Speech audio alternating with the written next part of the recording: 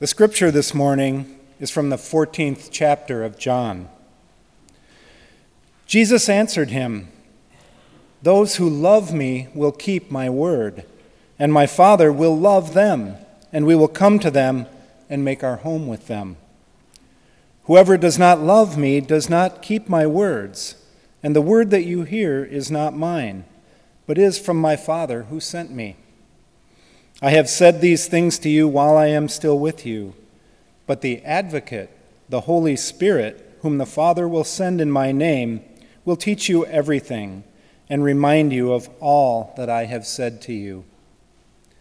Peace I leave with you, my peace I give to you. I do not give to you as the world gives.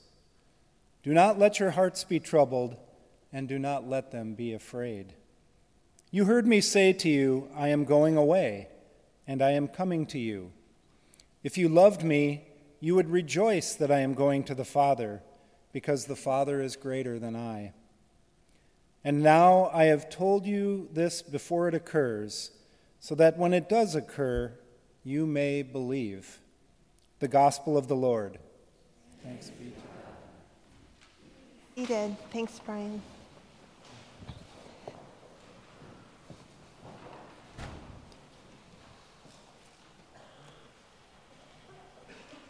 I invite us to begin today just taking in a deep breath, the breath of life, the peace of a living God. Amen. I was at the dollar store a couple weeks ago. It was a Saturday, and I was with my kids. There was nothing we really needed except to get out of the house. And in this season of life for us, nothing says adventure like the dollar store. So we meandered around, and everyone found and selected a treat, and we headed to check out. There was a little girl in the cart ahead of us. She was busy holding a special treat herself and playing peekaboo with us. I noticed all the rolls of shelf paper her mom was buying, and the dishcloths and the towels. I wonder if they were moving into a new place. I felt this little tug on my heart, not quite sure what it was, wondering about her life and her story, and remembering the busyness of shopping with toddlers.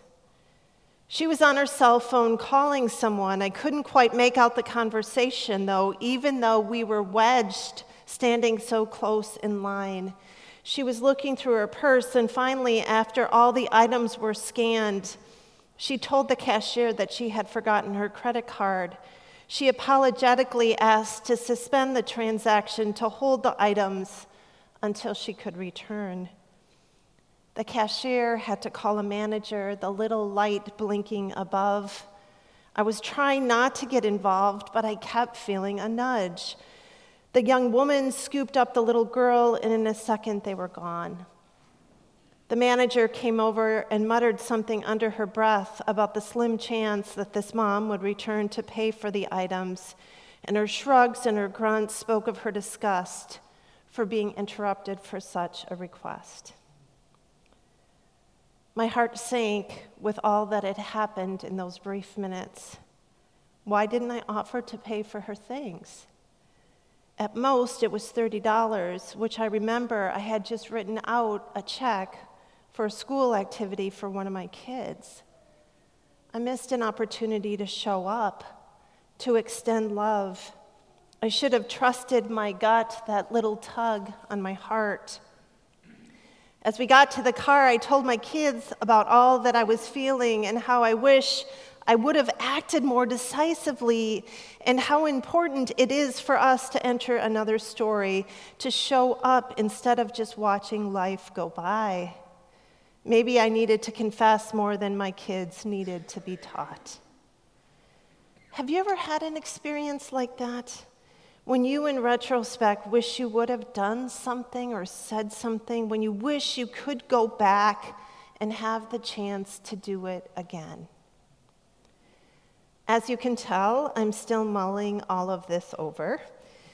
In my over-processing, these words of Jesus speak from the Gospel of John. Jesus is preparing his disciples for the time when he will no longer be with them. And also in that same breath, reassuring them that they will not be left to their own when he leaves. It's called the Farewell Discourse in the Gospel of John, and it goes on for many chapters. Jesus said, "Those who love me will keep my word, and my Father will love them, and we will come and make our home with them." To keep Jesus' word is quite simply to love in action. It's not about knowledge or memorization. It is responding for the sake of another. And if you are wondering what that love is all about, listen to Pastor Joel's sermon from last week. If you missed it, you must. There is no prescribed way to show this love. It can be as creative and spontaneous as each day. But it is clear from Jesus that when he is no longer in the world, that his love will need to be made known in us and through us. It's a call and a command to love. And then Jesus says, and we, meaning God and Jesus, will come and make a home with them. The Word became flesh and dwelled among us, as it speaks at the beginning of this gospel. And then all over the Gospel of John will this proclamation of God's presence be made known and lived out in Jesus. The presence of the living God, Jesus himself, moves into the neighborhood, and in all the moments and minutiae of this life, God is loose and among us right here in church, in the decisions that you face every day, in the issues, controversies, and conversations, in the people you don't know, in the daily transactions at a dollar store. There is nothing that we can do to make God appear. He chooses to be found right here in it all. Jesus says, "I have said these things while I am still with you, but the Advocate, the Holy Spirit, whom the Father will send in my name, will teach you everything and remind you of all that I have said to you."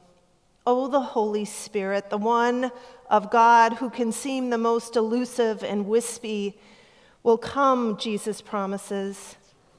There's many images of that spirit of fire, of wind that stirred over the darkness to awake creation, the breath of life that breathed into the nostrils of Adam to give humankind life, the comforter, the agitator, the squeezer of hearts.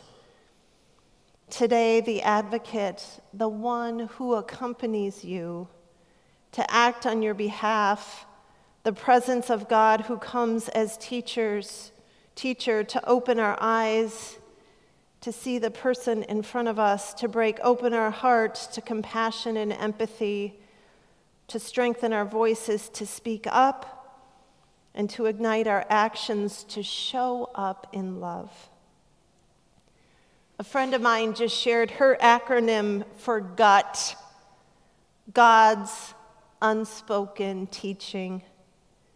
You know that tug on your heart, that feeling way deep down inside. The Spirit dwells there and moves there, teaching and reminding of what Jesus has said. A living presence of God held within our bodies, given to us for us to name and notice the presence of God who chooses to be made known in the flow and fragments of everyday life. And then peace. My peace I leave with you, my peace I give to you. I do not give as the world gives. Do not let your hearts be troubled, and do not let them be afraid. Peace. In the Gospel of John, Jesus only speaks this word a handful of times, this verse being the first. And peace is given in the midst of the unknown to prepare his disciples for when Jesus will not be with them. And then, in his resurrection, Jesus comes and finds them again locked in fear and he enters with peace. Peace breathes comfort in fear and gives courage to face the unknown, and peace is also a call to trust and act with love in this world. John 14, made known in the transactions of a dollar store. We're called back here today in worship to confess and speak about the opportunities we miss, and then for the scripture and the proclamation of the Holy Spirit to come into our hearts to remind us that God is real and chooses to be made known in the stories of our lives. And then in just a moment, we will share the peace, not as a social greeting, but to speak the peace that Jesus gives, to reconcile us to each other and to free us to come to this table once again to receive the grace of God. The dailiness of what Jesus speaks, love in action, a living presence of God among us, the advocate to teach and tug on our hearts, to remind us that what we do matters. And then a peace that finds us, given to us, so that we may begin again. Amen.